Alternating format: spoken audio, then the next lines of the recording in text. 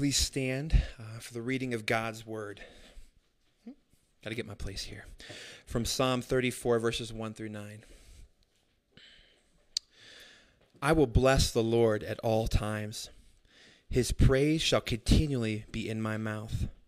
My soul makes its boast in the Lord. Let the humble hear and be glad. Oh, magnify the Lord with me, and let us exalt his name together. I sought the Lord, and he answered me and delivered me from all my fears. Those who look to him are radiant, and their faces shall never be ashamed.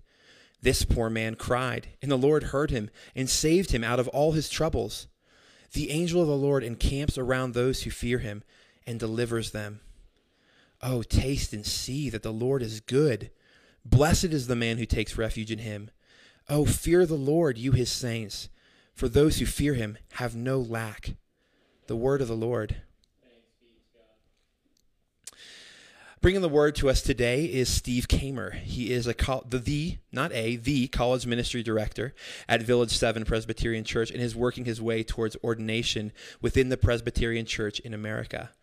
He served with Cru for over 15 years, including a 4-year term doing cross-cultural ministry in Spain. He and his wife Kendra have 3 awesome sons, and we're thankful to have him up with us this morning. Let's pray now as we welcome him to bring the word to us. Lord, I pray that you would give us ears to hear, Lord, and eyes to see, and motivation to be not only hearers, but also doers of your word. In Jesus' name, amen.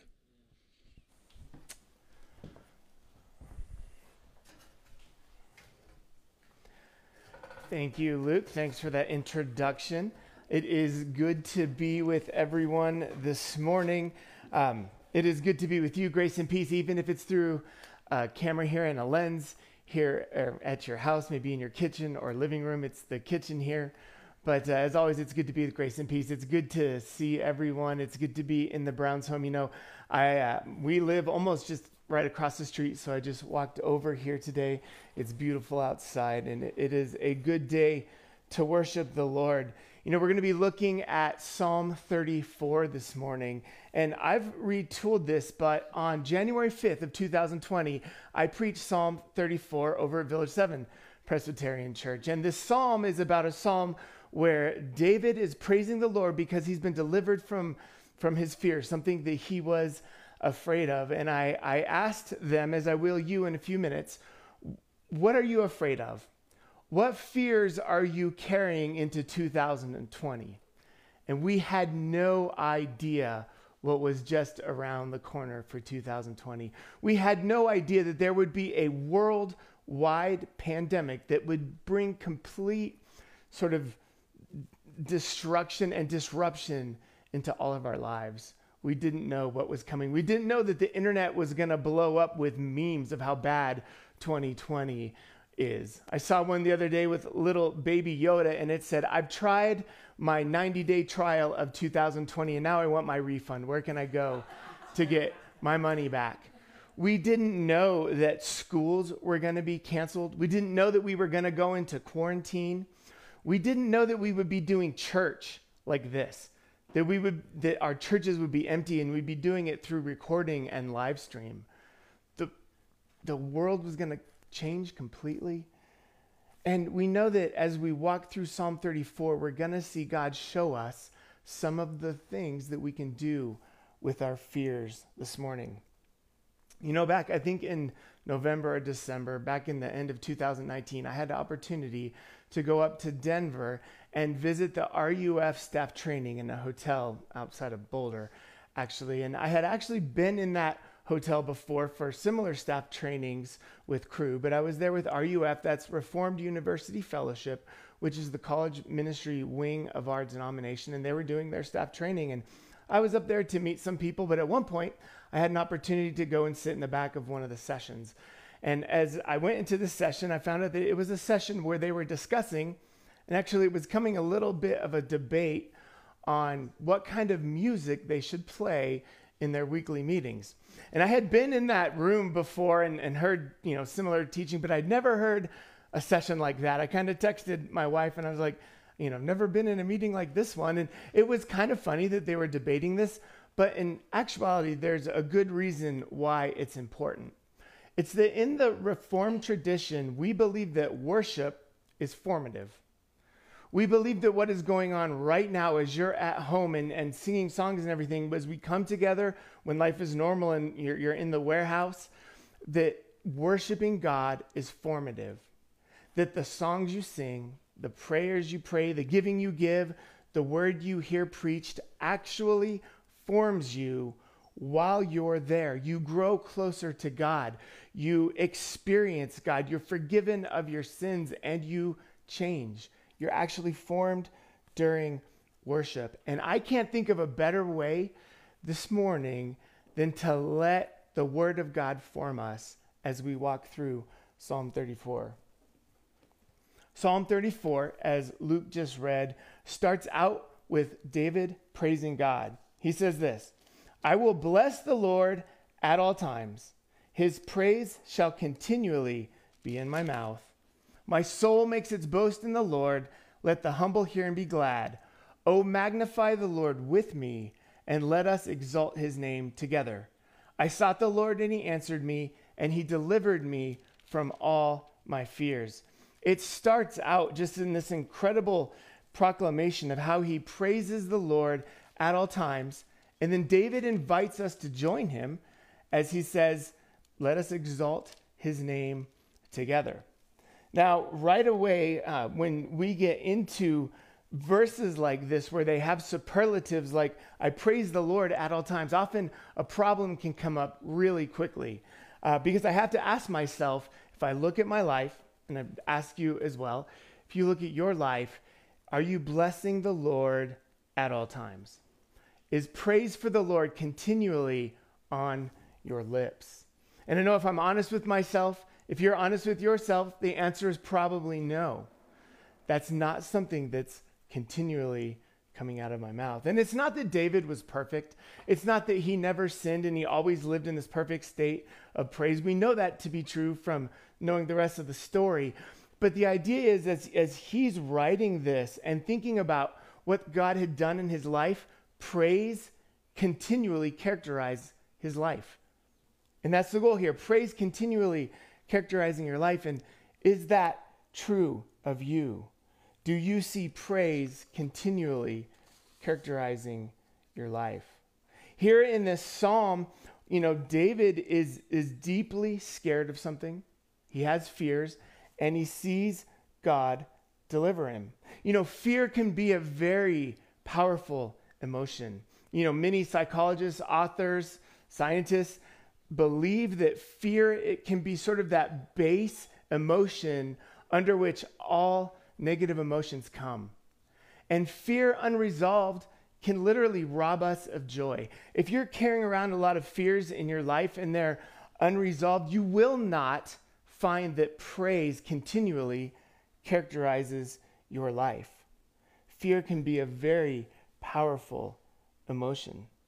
And I ask you even this morning, as I said I would, what are some of the things you're afraid of? What are some of the fears that you're carrying around? Obviously, we have this whole set of a new world of the pandemic that we're facing. What are some of the things that you find yourself afraid of during this time? Maybe it's afraid for your job that you'll lose your job or have them. Maybe it's being afraid for your kids as they're not in school, or maybe your marriage. Marriages have been tough during this pandemic. Raising children has been tough during this pandemic. Maybe you're worried about your health. Maybe you're worried about the economy and how will we recover from this? How will we get back to life as normal?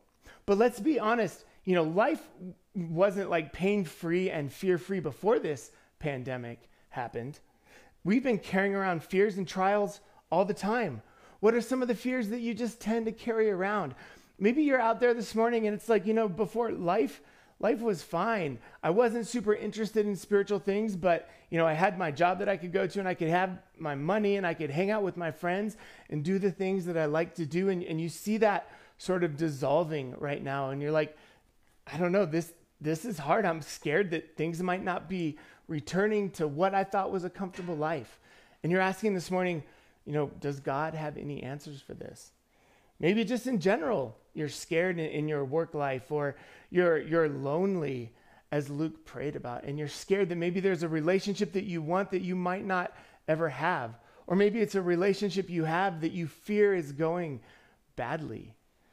Maybe you're afraid that God won't meet your needs, that you won't make it in life. The one that we hear about all the time is being afraid of what people think of you. For a long time I heard about that, and I was like, I don't need to be scared of what people think of me. People like me. I don't need to worry about it. But over time, honestly, that one has crept in, and it's easy to be scared of what people think of you. What are some of the things that kind of wake you up in the middle of the night and you're scared of? Maybe it's failure. I know sometimes I wake up and it's like, what if I don't pull off the things that I'm trying to pull off? What if I fail at all the things I'm trying to accomplish and I look like a failure before other people? And maybe it isn't fear. What is it in your life? Maybe it's sin. What is it in your life that's keeping you from praising God continually, that would be said of you as something that characterizes your life? Well, in Psalm 34, it's going to show us at least, there's probably more, but at least 3 things that we can do with our fears. We can take our fears to a God who delivers. We can take our fears to a God who is to be feared. And we can take our fears to a God who is good. The first is we can take our fears to a God who delivers. At the very beginning, this part didn't get read, but it's kind of the preamble of Psalm 34. This was actually part of Scripture. It says this, Psalm 34, of David, when he changed his behavior before Abimelech, so that he drove him out and he went away. So David had much to be afraid of during this time when he's reflecting on this psalm. You can read about this in 1 Samuel 21, verses 10 through 15. But this is the story of Saul and David at the beginning of the time of kings for the people of Israel. Saul was the first king. Saul was king, but actually due to his own unresolved fears and disobedience, he had lost the anointing as king and it had been given to David. But Saul was going to be king until he died. But he knew that he'd lost this anointing and he was jealous of David and he wanted to kill him. So David was on the run for his life. And first in the story, he goes to the priests of Nob and he runs to them to try to find refuge. And he says, I'm on a trip with a message from the king, which wasn't true, but he gets there so he'd be safe for a little while. And while he's there, he says, I left in a hurry and I didn't take any sword with me or any weapon. Do you have anything that I can have to protect myself? And they said, well, the only thing we have is the sword that you used to kill Goliath. Now, if you remember the story of David and Goliath, David had, of course, used the stones to hit Goliath, and he fell. But then he took his sword and he finished it off by cutting off his head. And they had that sword there, and so David's like, yeah, I'll take it. And then what he does next, Scripture doesn't tell us why he did it. Common sense and commentators say that it was kind of silly. It wasn't the best move, but he goes to the city of Gath. And it turns out the city of Gath was going to be a very dangerous place for David. And why? Well, the city of Gath was a Philistine city. And the Philistines at the time were the sworn enemies of the people of Israel. What's more, the city of Gath was the hometown, the birthplace of the Philistine hero, Goliath. So here he goes marching into the sworn enemy city, having killed their hero, Goliath. And what is he carrying on his hip? The sword he used to cut his head off, right? So right away, the servants of the king take David to him and they say, this is in 1 Samuel 21, isn't this David, the king of the land? Isn't he the one they sing about in their dances? Saul has slain his thousands and David his tens of thousands. When David heard this, he was very much afraid. He was terrified that they were going to kill him. And so he comes up with this plan to act like a crazy person. And maybe if they think I'm crazy, they won't kill me. So he goes down to the city gates and he starts writing insane things on the gates. And Scripture says that he let saliva drip down his beard and he looked like a crazy person. And the king comes and he said, don't I have enough crazy people around me? I don't need one more. I don't need to worry about David. And he lets him go. He lets him go. Where he was delivered. And as David is thinking about this, he had intense fear that he would be killed, and it resulted in intense praise to God. Where have you been delivered in your life? It's talking physically here, of course, but if you're here and you're not 1.5 seconds old and you're watching this, you have been delivered countless times by God from death or illness or calamity, and you might not even know it, but maybe you do. What places in your life have you been delivered and it brings you praise? But God as deliverer is much bigger than just deliver from physical things, because God in Christ has delivered us from the things we most needed to be delivered from: sin, death, and eternity without God. The things that we most needed to be delivered from, we have. Colossians 1:13 says this: He has delivered us from the domain of darkness and transferred us into the kingdom of his beloved Son, in whom we have redemption, the forgiveness of sins. We have been delivered from the domain of darkness to the kingdom of his beloved Son. And everything that we needed to be true of us is true of us in that kingdom. That we have redemption, the forgiveness of our sins. That we are loved.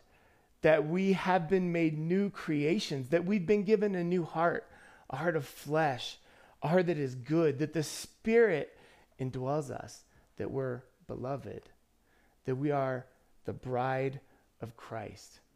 All of that was not true over in this domain of darkness, and we desperately needed it to be true, but it is true in the domain of his Son. Over here, it's true where it said of us, I will never leave you or forsake you. Can you imagine, as you take these fears, I hope you've had some time to think about some of the things you tend to be afraid of. And as you take these fears and you place it up against what's true of us in the domain of his beloved Son, do your fears not begin to come down a little bit?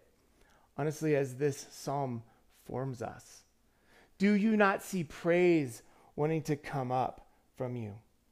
Secondly, we take our fears to a God who is to be feared. The fear of the Lord plays prominently in our passage this morning. It's said 3 times in verses 7, 9, and 11. I'll read these real quick. The angel of the Lord encamps around those who fear him and delivers them. Verse 9. O fear the Lord, you his saints, for those who fear him have no lack. And verse 11. Come, O children, listen to me. I will teach you of the fear of the Lord. The fear of the Lord not only plays prominently in this passage, it plays prominently in all of Scripture. And we're going to have to take a moment to see, what does it mean to fear the Lord? And maybe even more importantly, what does it not mean to fear the Lord? Because often we think it means that we need to be afraid of God. And I just finished talking about that God is deliverer. And not only did he deliver us from the things we most needed to be delivered from, he delivered us from the things we most needed to be afraid of. We needed to be afraid of death. We needed to be afraid of eternity without him. We needed to be afraid of God's punishment and wrath for our sin. But in Christ, Jesus on the cross, he took all of that punishment. He took all of that wrath. And this is really good news, but if you are in Christ, if you have actually placed your faith in him, it is impossible that God would ever punish you for any of your sins, even the worst ones you can imagine. The flip side is true. If you're not in Christ, there is reason to be afraid. And it's why we preach the gospel to you. It's why the offer of this joy is available to you. But if you are in Christ, I would go so far as to say it is inappropriate for you to be afraid of God. Sure, discipline might come into our lives. God does discipline us. There can be consequences for our sin. There certainly can be pain that comes into our lives. But we know that anything that God brings into our lives, like discipline, is for our good. It's to grow us. It's because he has zealous care for our lives, that we would be sanctified, that we would grow in him. Hebrews tells us that his discipline is because we are his children. When he disciplines us, we know that we are his children. So we're not to be afraid of God. That's not what fear of God means. So what does it mean? One of the most typical definitions of it is reverential awe. I like that one. Just we're to see him in reverence and be in awe of God. You know, many have taken to try to define this. There's lots of great definitions out there. One of my favorites comes from a pastor in New York City, Tim Keller. He says this of fear of the Lord. Fear in the Bible means to be overwhelmed, to be controlled by something. To fear the Lord is to be overwhelmed with wonder before the greatness of God and his love. It means that because of his bright holiness and magnificent love, you find him fearfully beautiful. That is why the more we experience God's grace and forgiveness, the more we experience a trembling awe and wonder before the greatness of all that he is and all that he's done for us. Fearing him means bowing down before him out of amazement at his glory and beauty. I like that one a lot. If I was to simplify it a little bit, I think what it means to fear the Lord is it's basically the Bible stock phrase for taking into account all who God is, his character, his holiness, his sacrificial, steadfast, unfailing love, and all that he has done for us, taking into account all of that and putting it at the number one place in your life, making him most important because of who he is and what he's done for you, and living out those implications. I love the idea of saying it's taking into account everything that God has done and just letting it blow you away. And that's why words like wonderful and beautiful come into these definitions, because the only things that we ever put at the very top of our life are the things that we think are actually beautiful, are actually wonderful, are amazing, are awesome. And it doesn't have to be God. It can be things that we think are the most amazing, but it's only God who is to be feared. It's only him who can truly be wonderful, who can truly be the ultimate beauty. And those are the things that we put at the number one spot of our life. That's what it means to fear the Lord. And I think that can be a struggle for people. It can be hard to remove any sense of being afraid of God from Christianity. And why is that? I think it's honestly because in our flesh, in our old man, who theologically is dead but still hangs on, we want to be afraid of God because we want our relationship with God to be a works-based relationship with God. If we do X, Y, and Z, if we obey him, if we do enough, God will bless us. God will love us more. God will let us spend eternity with him, because that puts us in the driver's seat. That puts us in control. But the opposite has to be true as well, because if we don't do enough, then the opposite of blessing has to come in. That bad things would come into our lives. Or if those out there around us who aren't doing as much as we aren't doing it, then blessing or curses will come into their life as well. Calamity will come.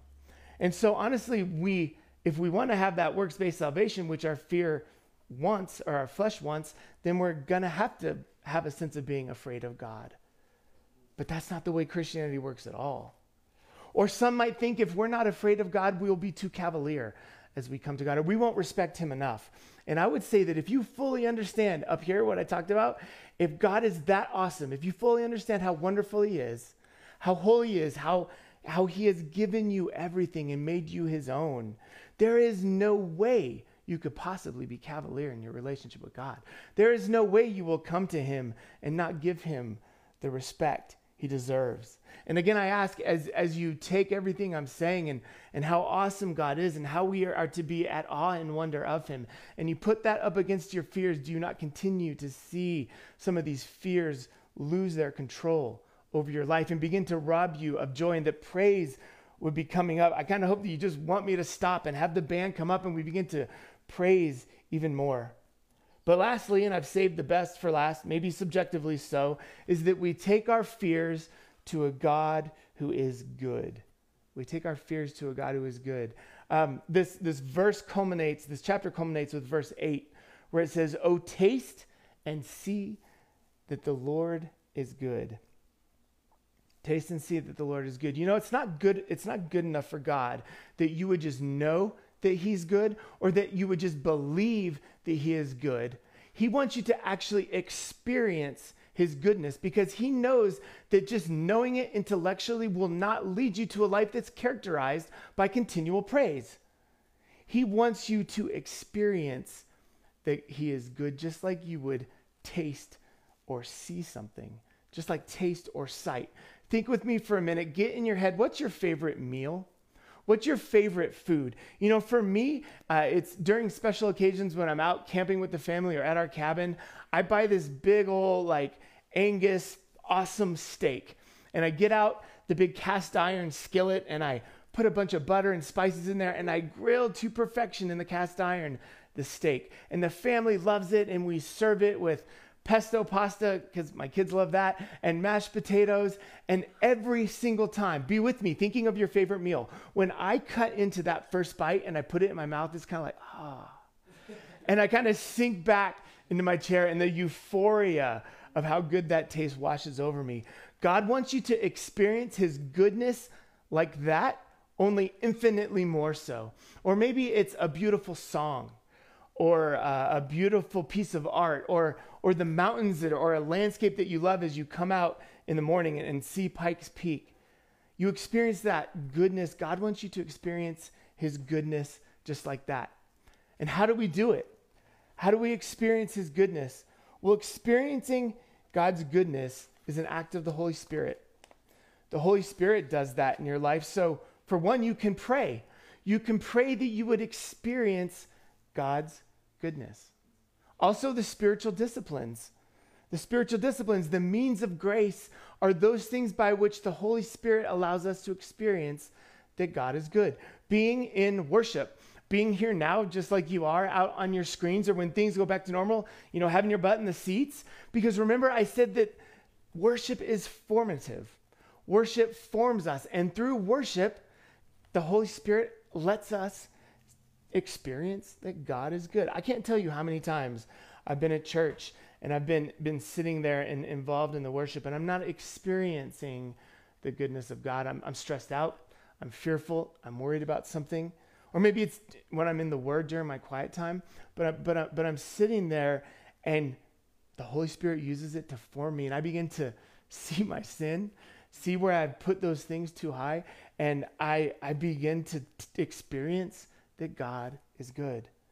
Like I said, the rest of the spiritual disciplines, being in the Word, that's a huge way, especially now. I mean, during this time of fear and unrest, being in the Word is a way that the Holy Spirit will allow you to experience God's goodness. Prayer, fellowship, all of the spiritual disciplines. You can share it. That's another way that God can do it. You know, a lot of people are scared right now. The gospel needs to go forward as much as ever, because so many people are out there seeing Christianity sort of as I have explained it, that it's work-based, or maybe they're seeing it like I did for 18 years of my life, that yeah, I believed that Jesus died for me, and I was like, yeah, Jesus died for me so that if I'm good enough, I'll get into heaven. It's like he unlocked the door, and if I'm good enough, I can get there. Or many others are out there, and you might be thinking of it this way as well. Like, you know, God's probably out there, and Christians say that God is good. And so, you know, if he grades on a curve, which if he's good, he will, and my good outweighs my bad, I'll be in. But that's not Christianity at all. That's sort of weird relationship with God, which isn't really a relationship, but that won't lead you to praise. That won't lead you to the joy that you were meant to experience, because we're meant to experience that God is good. You know, I don't know if you've ever been given, I don't have time to tell a story about this, but I don't know if you've ever been given a gift so awesome, or someone has done something for you so big that you just were kind of like, that's too much. That's too much. I can't accept it. This is too big. You've gone too far. I think that's a small example of what it means to experience that God is good. If we really saw everything that he has done for us, I think we'd say that. This is too much. I don't deserve it. But you know, eternity is promised to us. The kingdom is promised to us. And when we stand before God in the kingdom, and we will fully know and experience his goodness, I don't think we'll say anymore, that's too much. I think we'll simply fall down and worship and taste and see that God is good. And this is all possible. Honestly, it all boils down, as always, to Jesus. Without Jesus, this would not be possible. On the cross, several of the Gospels tell this story. Jesus cries out in agony. And those who are watching, they either take a sponge or hyssop and they soak it in sour wine and they hold it up to him to drink. Sour wine, this would have been the worst, most kind of lowest level common wine that almost nobody wanted to drink. Often it's translated as vinegar. And I don't know if you've ever drinking vinegar before. I haven't. The smell is bad enough. I tried apple cider vinegar once because someone said it would be healthy, and maybe it is, but I went into that deep, dark 5-minute depression after I drank it. It was awful. But like straight vinegar is the worst. It's bitter and it tastes awful. On the cross, Jesus tasted the bitterness of God's wrath and the punishment for sins so that we could taste and see that he is good. It's because of Jesus that he's done that. That's understanding that is how we get to having a life characterized by praise. And I don't want to be naive here, and I also don't need or want to be harsh, but as you're hearing this and you put it up against your fears and your worries and the things that keep you from praising God, my hope, my prayer is that you begin to see your fears diminish, that you begin to want to praise God more and more. But sometimes it might not work. And I say this because I've sat across the table from countless people, and maybe they've fallen into some sin, or there's some trial in their life, or they're struggling with something, and I begin to share some of these things to help them, to share that God has a plan for them, that God will never leave them or forsake them, and you can see it in their eyes that it's not helping. And again, I don't mean to be harsh here, but if you sit there and you're contemplating this and you're putting it up maybe against your sin or the things that you're afraid of and it's not helping, the God of the Bible, the God who we're talking about this morning, that God is not your God. He's not your God in that moment. Now, I'm not saying you're not Christian, but I'm saying that in that moment, you've put something higher than God. You've seen something as more wonderful and put it above God.